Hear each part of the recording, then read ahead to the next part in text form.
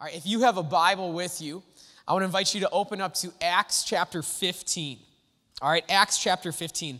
Today, we reach the heart of the book of Acts. All right, Paul has gone on his first missionary journey at this point. If you've been tracking with us, we've been going through the book of Acts this summer, really actually since Easter. And he's going to have two more missionary journeys that we read about. But structurally, we are at the center of the book. All right? There's 28 chapters in the book of Acts. We are in chapter 15. Now, something that is often done in first century writings, and the Bible is no exception, is that they purposely physically lay the book out in different ways. All right, and sometimes this is the entire book or letter. Sometimes this is just certain parts of it, all the way down to certain poems, even down to at times like laying out specific syllables. And obviously when we translate that into English, lots of times we will miss some of those syllable things. Like there are psalms, if you knew this or not, where every line begins with the next letter of the Hebrew alphabet. Well, obviously that doesn't work when we translate it into English. So we completely miss those things. But there are things that are laid out physically in the book. One of the things, like at the beginning of Acts, we actually saw this, Acts chapters 2 through 5. It does this where it lays it out, all right, and you kind of have these events that happen that build up to something in the middle, and then they actually kind of mirror themselves and come back again the other way. All right, so I'll have this on the screen behind me here, Acts chapters 2 through 5. Like, essentially what happens is Jesus, at the end of Acts 2, his disciples are gathering in houses and temples. All right, like this is kind of what's going on, says that. Then you have a little story where Peter heals and preaches in the temple, and then is arrested. All right, and then you have kind of the center of this little motif where it talks about all of the believers selling everything they have and giving it to the poor and kind of like living as a community. And that's the center of it. And then it actually, oddly enough, begins to work its way back out, and it mirrors it. And again, you have them going and preaching and getting arrested, and then it's saying, like, and everybody gathered together in houses and in temples. And I think we often miss these types of things. But what is being done here is Luke is actually showing, like, the middle of this is kind of the spot that you're really supposed to pay attention to. And what we have there is it looks like, okay, great, they're selling their stuff and they're giving it to the poor. That sounds awesome. Well, what that is that was actually things that the temple was supposed to be doing, but they were failing to do. And so what we have here is coming out of the day of Pentecost and the early church forming is you have Luke showing, look at, the early church is taking the place of the temple. It's doing all the things that they were supposed to do, and it builds in this way to kind of show you that. All right, now that's just a small little thing to basically say, like, today we are hitting the center of the book of Acts. Like, we're in Acts chapter 15. But realize it is more than just the physical center of the book. Where we are at today is intentionally laid out. This is the theme of Acts. This is like the most important part. This is the part that Luke has been building this crescendo to show you, like, this is what matters. This is what matters. And it's funny because it's a little chunk that I think often when we read, we would never think that. We might even just kind of skip over. It's called the Council of Jerusalem. All right, and it's just basically some of the leaders getting together and talking. Sounds pretty boring. And I think we usually just kind of gloss over that quickly and move on. Let's get back to the adventures of Paul and where he's going to go and getting bit by a snake and shipwrecked and whatever else is going to happen. But this is the center. This is what matters. And so the book of Acts shows us how the gospel moves from just the Jewish people to the whole world. All right, and this was promised way back with Abraham, and it is finally moving there. The problem is that it was promised so long ago that people really overlooked and forgot that this was God's plan. They got so good at just following the rules that they missed the heart. And here we see the tension that tradition brings when tradition and the method has become more important than the mission. Right? Like the way we've always done it is more important than what we actually were supposed to be doing. So today, in a way, is the core of the New Testament, all right? So I'm excited. Let's jump in. If you're able, if you're willing, would you stand with me? I'm going to read through this portion. It's about 20 verses here. All right, so if you get tired in the middle of it and need to sit down, you go for that, all right? But I want to read through this with us this morning, reading in the New Living Translation. While Paul and Barnabas were at Antioch of Syria, some men from Judea arrived and began to teach the believers, unless you are circumcised as required by the law of Moses, you cannot be saved. Paul and Barnabas disagreed with them, arguing vehemently. Finally, the church decided to send Paul and Barnabas to Jerusalem, accompanied by some local believers, to talk to the apostles and elders about the question. The church sent the delegates to Jerusalem, and they stopped along the way in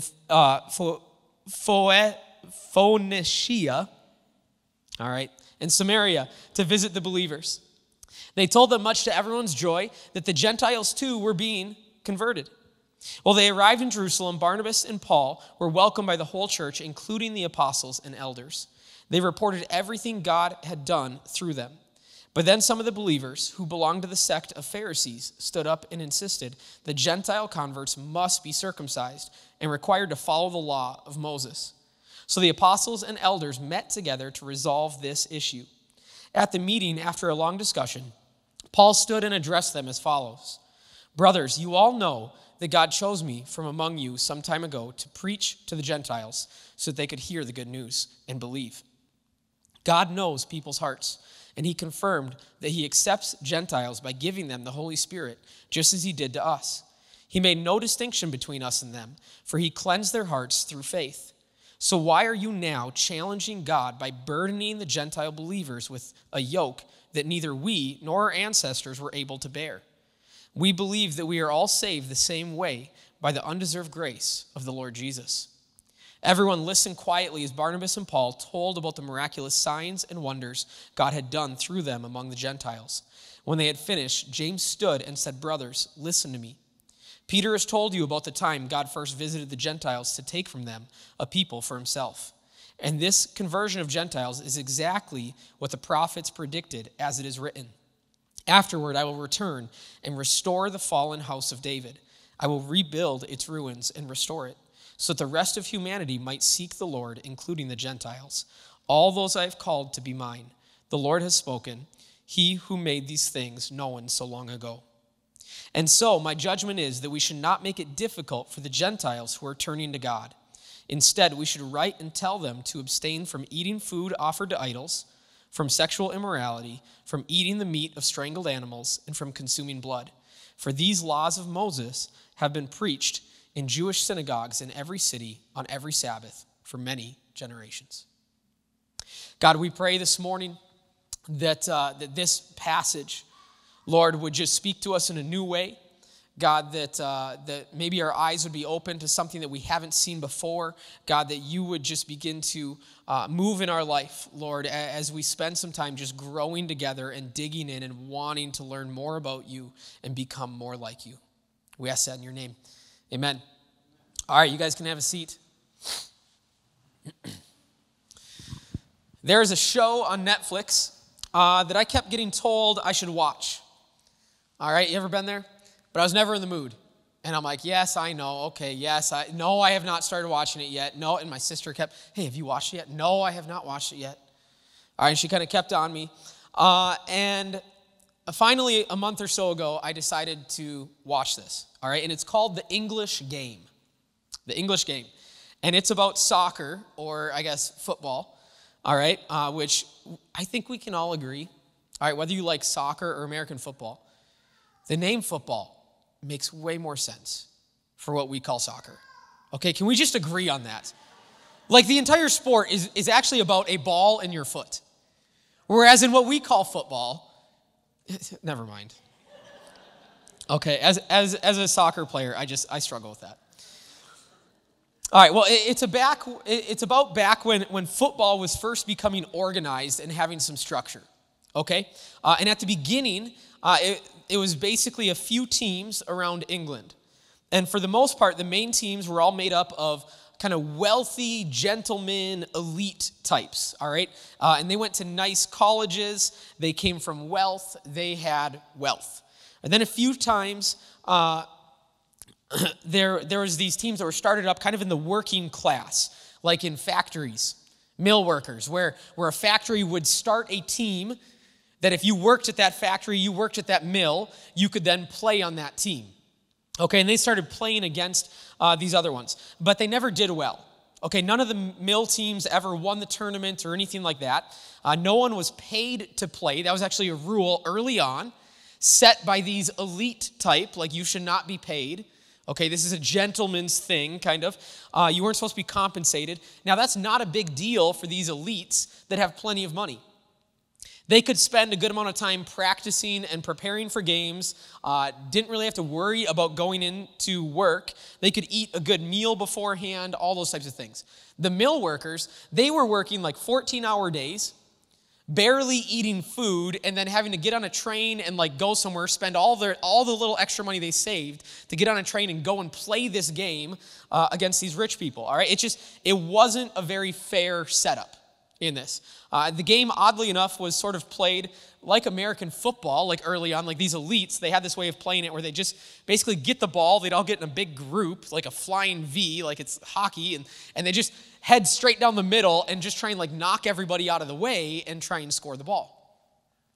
All right, well, in this show, there's a mill team that secretly hires a few guys to move and work at their mill. And they're paying them to work at the mill, but they're paying them extra because they want them to come from Scotland and come over and play for their team. All right?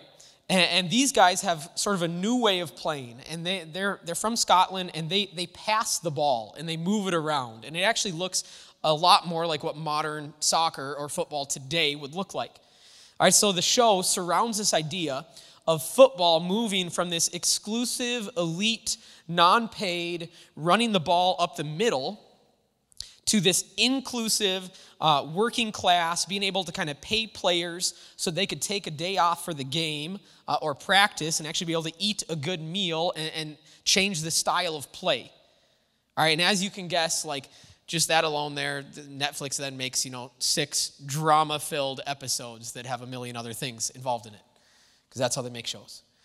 All right, but it's kind of this interesting thing. But when I read our passage for today, like this, it kind of has a little bit of the same idea in it. Like I actually started to think about this show. Like you have a group that has been quite exclusive, and they've been very specific about the way that things are done and rules that should be followed in order to be part of this group. And it's clashing with another group who is new on the scene, who wants to be part of what is happening, but could really never live up to their way of doing it. And so I just kind of, I started making that connection. And so it's super similar to the situation that you have unfolding here. And I want to go back to our passage, and I want to pick out just a couple spots that I think are good for us to understand and kind of drill down on, and then talk about what does this mean for us today. All right, so Paul and Barnabas, they're in Antioch. And Antioch, remember, this is the first multinational Christian community. We had talked about that. This city is the first place that it really went beyond just the Jewish people. And it's the first place where you have these multiple groups together. Also the first place where people are called Christians. Antioch is important. Well, all of a sudden, Christians from the church in Jerusalem, the original place where this started, so Christians who have a Jewish background, they show up and they start to disagree with Paul and Barnabas. And they start to say, you're not doing this right. And they're saying, you can follow Jesus, you can be a Christian, all right, we're okay with that, but you need to become like us in order to do it. You need to look like us, behave like us, before you can belong. So they decide to send the leaders back to Jerusalem and figure this mess out kind of once and for all. But I think it's important, a few things for us to see here. In verse 3, first, I love this. It says, they stopped along the way in Phoenicia and Samaria to visit the believers. They told them much to everyone's joy that the Gentiles too were being converted. I know, I think it'd be easy to think that the Jewish believers weren't happy about the change, that new people were coming in. But it actually doesn't seem that way. They seem to be happy about it. They just genuinely believe that they must do these things to be part of the family of God. Like you must follow these rules. For them, it's not just like a preference thing. This is like doctrinal for them. Like they really believe this is important. They want them to be part of the family of God, but they feel like they're doing it wrong. Like you're not actually part of the family of God yet. Okay, so imagine you have a friend that like wants to start living for Jesus and you're all happy. You've maybe been praying for them. You're like, yeah, this is great. I'm excited about this. But then this friend is like, okay, I'm doing it, but I'm really not going to change the way I live. I'm not going to change my life. I really don't want to be part of that community of weirdos that you're part of every Sunday. And I don't really want to do all these extra things. I'm just going to say that I'm part of it. Like at that point, you would probably go to them and be like, no, like you can't just say it. Like there's more to this. You're missing it. Like that, I think that's a little bit of the heart that is happening here. They genuinely believe that they're missing it. That doctrinally they are not following through on everything that they need to. Okay? So they all take off and they're like, okay, let's figure this out. Let's head to Jerusalem to figure it out.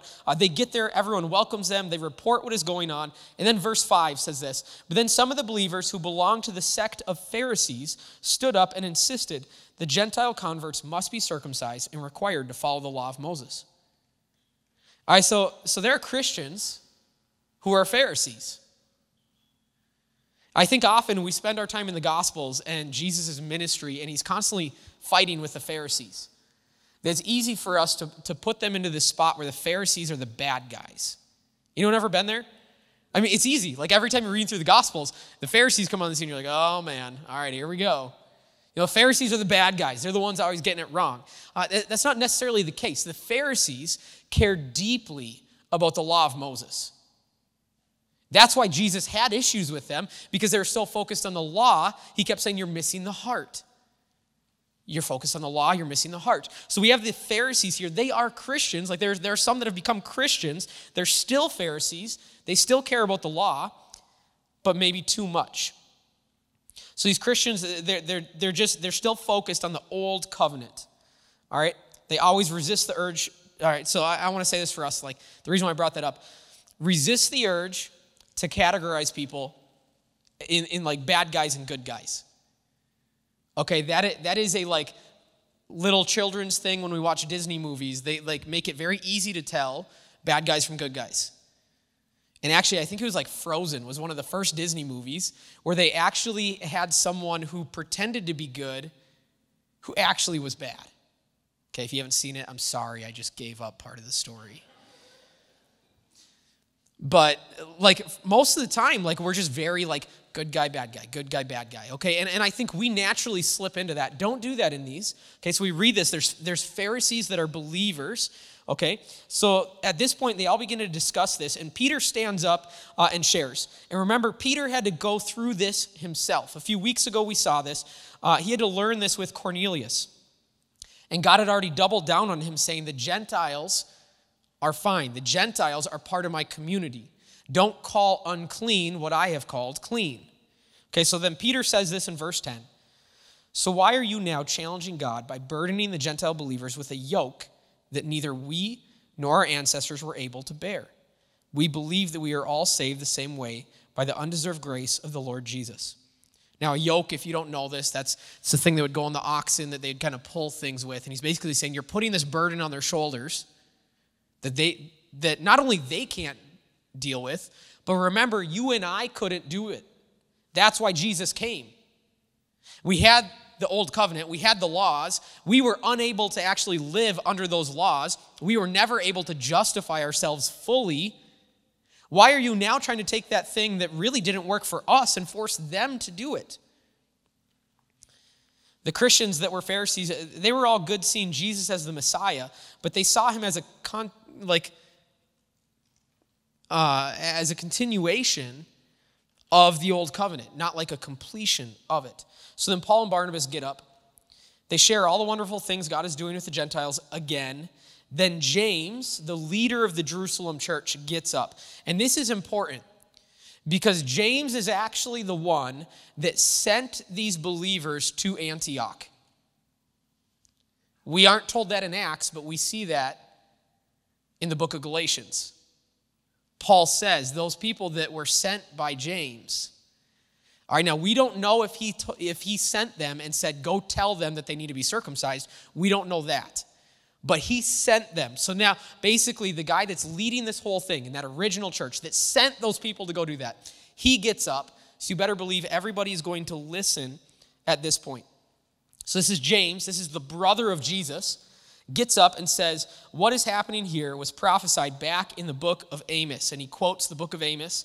And this is obviously God fulfilling this and doing this. And then he says this line, and this is important. This is where we're going to come back. This is where we're camping out. All right, verse 19. And so my judgment is that we should not make it difficult for the Gentiles who are turning to God. We should not make it difficult for those that are turning to God. They want to follow Jesus.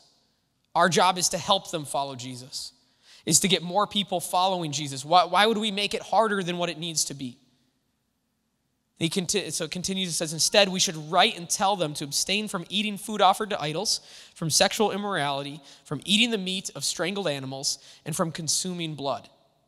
For these laws of Moses have been preached in Jewish synagogues in every city on every Sabbath for many generations. So he lists off these 4 things that they should avoid. He says you don't need to be circumcised, but you should avoid these 4 things.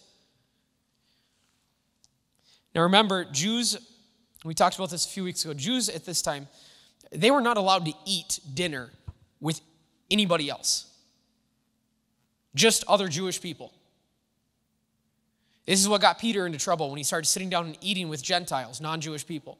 They were not allowed. Like they had food laws that said you cannot sit and eat with other people.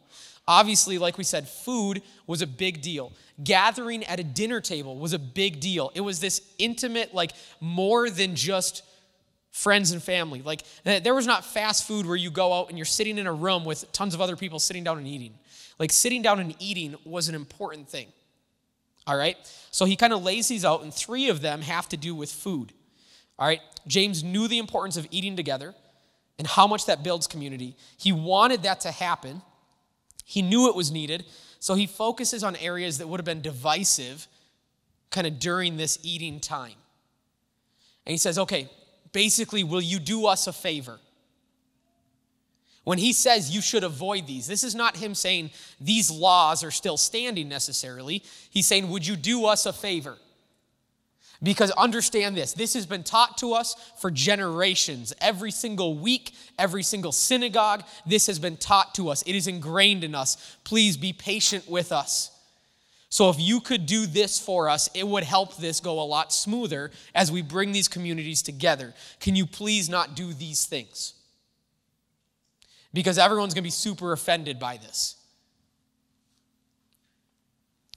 All right, and so this is kind of what's happening here. This is why he's saying this. Now, some of these food things, they also had to do with, for some of these Gentiles, their past. They had to do with pagan worship in a temple. There was a lot of things surrounding food that they would eat a meal, and parts of that would be worship to their pagan god. So he's like, okay, we want to separate you from your past, and we don't want to upset these 2 communities as we bring them together. And then he also says sexual immorality. Okay, again, that was part of the pagan temple worship. There were so many things that went on when it came to worshiping their pagan gods. So he's saying these 4 things. Can you please just avoid these 4 things? All right? Like, think about this. When 2 people get married, the first few months are filled with usually little fights that blindside you, and then followed up little compromises. Okay, because you're taking 2 lives that have been lived separate and you're smashing them together, and more than likely the way that you lived and the way that they lived were not the same. The way that you organized the refrigerator was not the same. Okay, whether you put the toothpaste on first or the water on first was not the same. Whether the toilet paper went this way or that way, not the same. Okay, the big thing for Emily and I, very first big fight we had, this was like all out, throw down, massive big fight for us. All right, whether the dish drying rack went into the sink or on the counter. If you had 2 sinks, do you waste one of those sinks? I'm showing my hand. Do you put it in one of those sinks or do you put it on the counter? And I kid you not, we had a massive fight about this. It was big. It was like several days. Emily right now is arguing her point to the people sitting near her. I have the microphone. Everyone's going to hear my point. All right? Like, it's just, that's what happens when you bring lives together. It's difficult. It's difficult. You've lived your life one way for how many years, and all of a sudden, some other person is saying, well, that's not how I live my life. Well, you're crazy. You're a sociopath. You might go murder somebody if you keep the drying rack in the sink. What's next? Like, okay, so we can all appreciate bringing lives together is difficult. I did not tell her that. I was young and dumb, but I was at least smart enough to not say that. Bringing lives together is hard. And what James is doing here is trying to say, hey, I understand. This is difficult. This isn't going to be the end of the difficulty. Can you please help a little bit here by avoiding these things? We've talked about how here at our church, we need to begin to represent our community better. Our community is only about 50% white at most, but our church is probably 90% white. Our church should look more like our community if we are actually reaching our community. We need to change some things to make that happen, to make it easier. All right, there will be friction. That's not a bad thing. It's bringing communities together. That's a good thing. But I love what James says here in verse 19. And so my judgment is that we should not make it difficult for the Gentiles who are turning to God. His focus wasn't on maintaining the old ways that they were comfortable with. It was on making it as easy as possible for people to follow Jesus. Even if those people were completely different from them, we want to make it easy for them to follow Jesus. Well, I shouldn't say make it easy. We don't want to make it more hard, because the reality is it isn't easy. It wasn't easy for them. It's not easy for us. All right, so what he's saying here isn't watering things down, because following Jesus is giving up your entire life and submitting to his lordship in every single way. And that is simple, but not easy. It's incredibly difficult. So why would we add anything on top of that? That's what he's saying. Why would we make this harder? It's already difficult. Like, there's already pieces that people are going to have to walk away from their families to become Christian. Like at this time, when you got baptized into the church, it was because that was your new family. We kind of use that term, and like we really want to use that term as close as we can, but it's a little bit of a gimmicky term nowadays. It's not for them. It's not right now in Afghanistan, in some of these areas where like, you want to be a Christian, you are walking away from your family. Your family is disowning you and potentially even trying to kill you to save themselves shame. It's not easy. And he says, okay, we can ask them to give a little to try to help us out to make this community come together smoothly. But we are not going to put our wants and our desires and our comfort levels ahead of them following Jesus. This was true for James and the leaders of the early church, and it needs to be true for us today. All right, understand this point right here. Mission is greater than tradition. Mission is greater than tradition. At the beginning of August here, in 2 weeks, it'll be 3 years that I've had the honor of pastoring and leading this church. And we've just loved every moment of it. In the very first sermon series that I preached when we came here, I had called The Main Thing. And this is what I had said. This is what my promise was, is that we were going to keep the main thing the main thing. Jesus is the main thing, and that's what we are going to focus on. And when changes are made and decisions are made, they will be made with the gospel in mind. And we will make decisions with the focus of God's kingdom growing and spreading and people finding Jesus. So there might be decisions that are made that people don't like. And you are always welcome to come and talk to me about that. That's completely fine. I love that. I would rather someone comes and talks and says, why is this happening? What is going on here? Then they just kind of stew and they begin to talk to others about it. All right? And either, if someone comes and talks to me, either I will be able to say, hey, here is why we made that decision. And I'll be able to point back to, we believe that the kingdom of God will grow better because of this decision. Or if I can't bring it back to that, then I probably need to actually go back to the drawing board and ask myself, why did we make this decision? That was what we said at the beginning of this. Our mission is to know him and to make him known. And we will not compromise for any tradition that is out there. We will not compromise that. Traditions are just methods. They are just different ways of doing things. All right? Sunday school is a method. Life groups is a method. Sunday evening service is a method. Sunday morning service, that's a method. It's a tradition. Music being done a certain way. Preaching being done a certain way. Like if you think about it, I was listening to a guy talk the other day, and he says, the church is about the only place that has hung on to the monologue. One person getting up and talking and everybody listening. Even if you go into schools, you go into colleges nowadays, it's really not how most of it's done. People have begun to change that. So I have a friend down in the cities, and he has coffee shops all around Minneapolis. And on the weekend, on Sunday morning, they all turn into churches. And it's called Corner Coffee or Corner Church. And when he gets up and preaches, he'll preach for about 5 minutes at a time. And then a question goes up on the screen. And he says, okay, turn to the people at your little coffee table and talk to them about this question. And then he brings everybody back in and then it keeps going. He's just found ways to change that. Because the way that we preach, that's a method. It's a tradition. It's nothing more than that. We have no biblical mandate of how the teaching has to look. We have no biblical mandate of how really a whole lot of this has to look.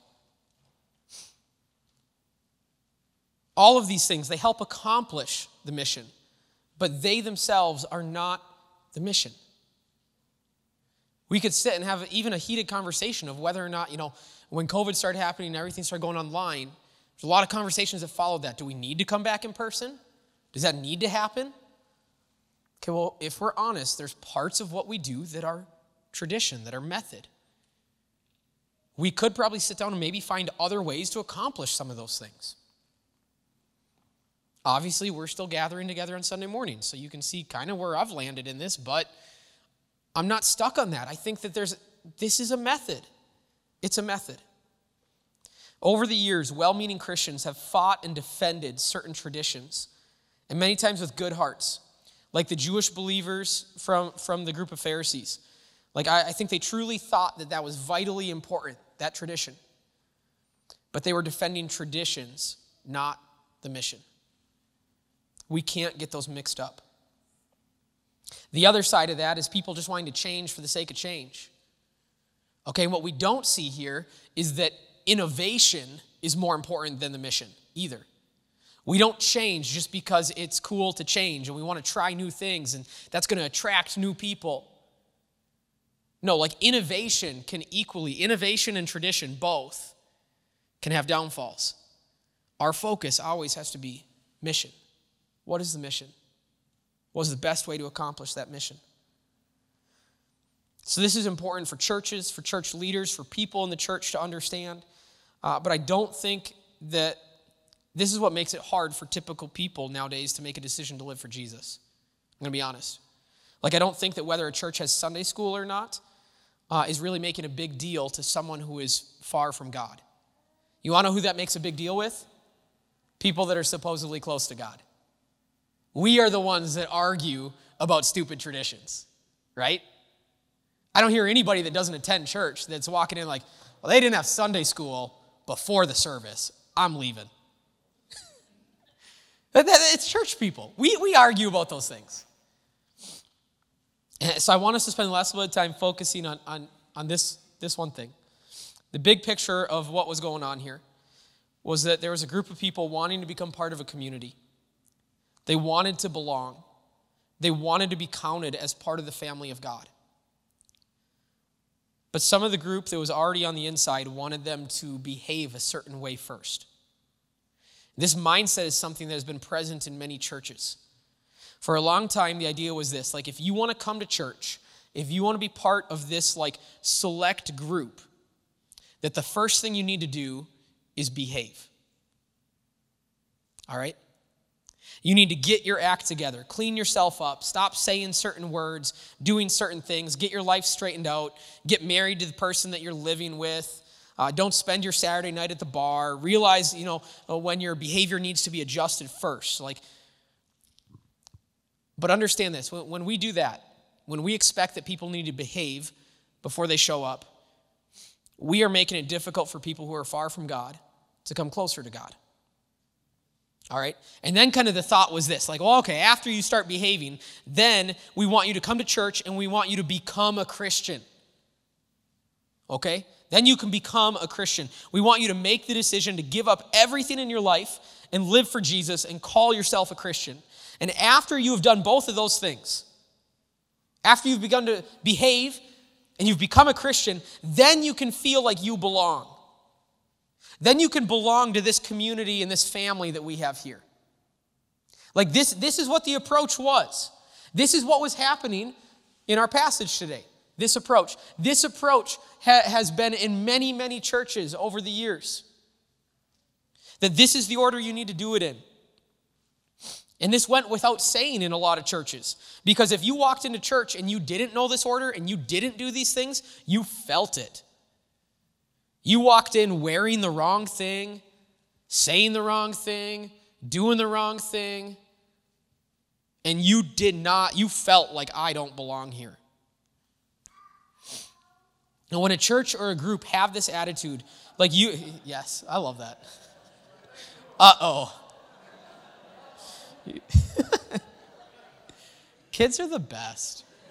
I love it. When we do this, when we do this order, we are doing the exact opposite of what James said. When we do this, you are making it extremely difficult for those who are wanting to turn to God. Because we would actually say that God is the one that changes us, right? This is what we say we believe, that the Holy Spirit convicts us and leads us to that change. And through the power of the Spirit, we can actually begin to live our life free from the bondage of sin and from our human nature. So based on what we say we believe, the order should actually be belong. That should be the first one. All right? And during or after this belonging, at some point, the hope is that you make a decision to actually want to become a follower of Jesus. And it's easier to make that decision because now you are in a community with others alongside of you instead of them all of them waiting on the other side of the fence, judging you until you make that decision. Now you have people that are willing to walk alongside you. You feel like you belong, you feel like you're part of this, and you're like, you know what, maybe I want to make this decision. Maybe I want to become a Christian. Instead of looking at a group that is standing there judging you, saying, I don't know if I want to be part of that group. And then the behavior comes. And after you're in community and after you've made this decision, then the Holy Spirit can begin to work on your life. It's kind of the classic, God told us to go fishing. All right? His job is to clean the fish. We just catch the fish. But how many times do we get so caught up in trying to clean the fish? You're not living the right way. You need to figure this out. All right, and understand there's part of the community, part of that job, where we can come alongside those who are growing and help them. And they can help us, all right, in living this life and potentially adjusting certain things in our life. But that can only truly happen when you have relationship with people. When you don't have relationship with somebody, they don't want to hear it. So when we do the other order, behave first, we are completely removing the community aspect of speaking into someone's life because we don't have relationship with them. You can't do this out of order. You can't help someone change behavior without them belonging to your community. This is the order that we're called to. All right? Why don't you guys stand with me as we close?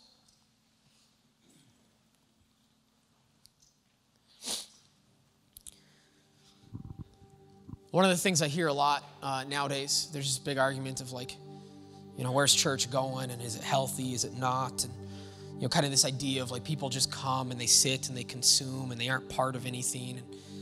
And I hear pastors talk about, well, we're missing on the community and everything's so individualistic all the time. And then the reality is this, though. Then the pastors get up and everything that they say that we should do, it's all about you, the individual. How did you encounter God today? What do you need to do this week? What about your decisions in your life? All right, and I think it's important that we actually, there's times where like it's good for each one of us to walk out of here and know that, hey, you have a responsibility, you have a task, you have a job, you have something to do. But the reality is that should be part of something greater. And I've been trying to move a lot of our application away from just this individualistic, like what does this mean to you today? And say instead, like, this is a community thing. What does this mean to us as a church? What is your role, but what is your role inside of this community? So I think the two things, and you can think about this as you as an individual, but don't stop there. Think about this as a community. If this isn't your church community, that's fine. Think about it in regards to your church community. If you don't have one, then just kind of think about this, like what would this look like on a bigger scale? Is there a place where we have allowed tradition to take the place of the mission? Is there a place where things are difficult for people because we're hanging on to tradition? Is there something in your life that you found yourself recently when you're at church saying, man, I just can't find myself to like the way we do that? Okay, is that valid? Like, spend some time talking with God. Is that you hanging on to tradition? If it's valid, then please come and talk to me about it. Let's talk about this. And then moving beyond just the tradition focus, like what does that order look like for you? What do you expect from other people who walk into the community? Do you expect them to first behave and become something before you extend that family place of belonging? Or when people walk through the doors, it doesn't matter what you already know about them, how you've interacted with them in the community, or what you think their favorite thing to do on the weekend is. Do they walk through the doors and you just say, hey, you belong here. You belong. I'm so glad to see you. I'm so glad you're here. These things matter.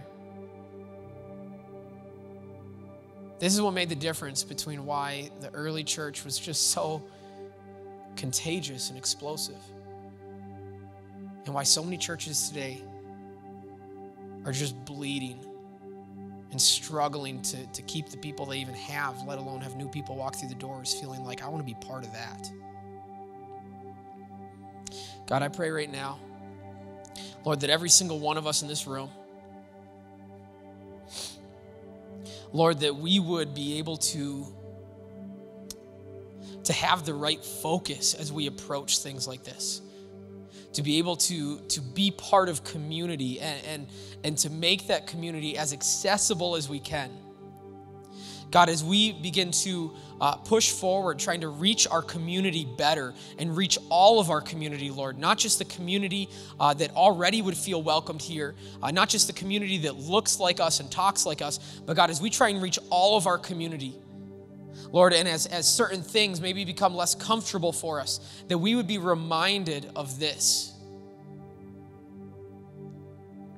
God, that you would give us a heart for those that aren't part of this community already. God, and that we would have a heart for the people that are here.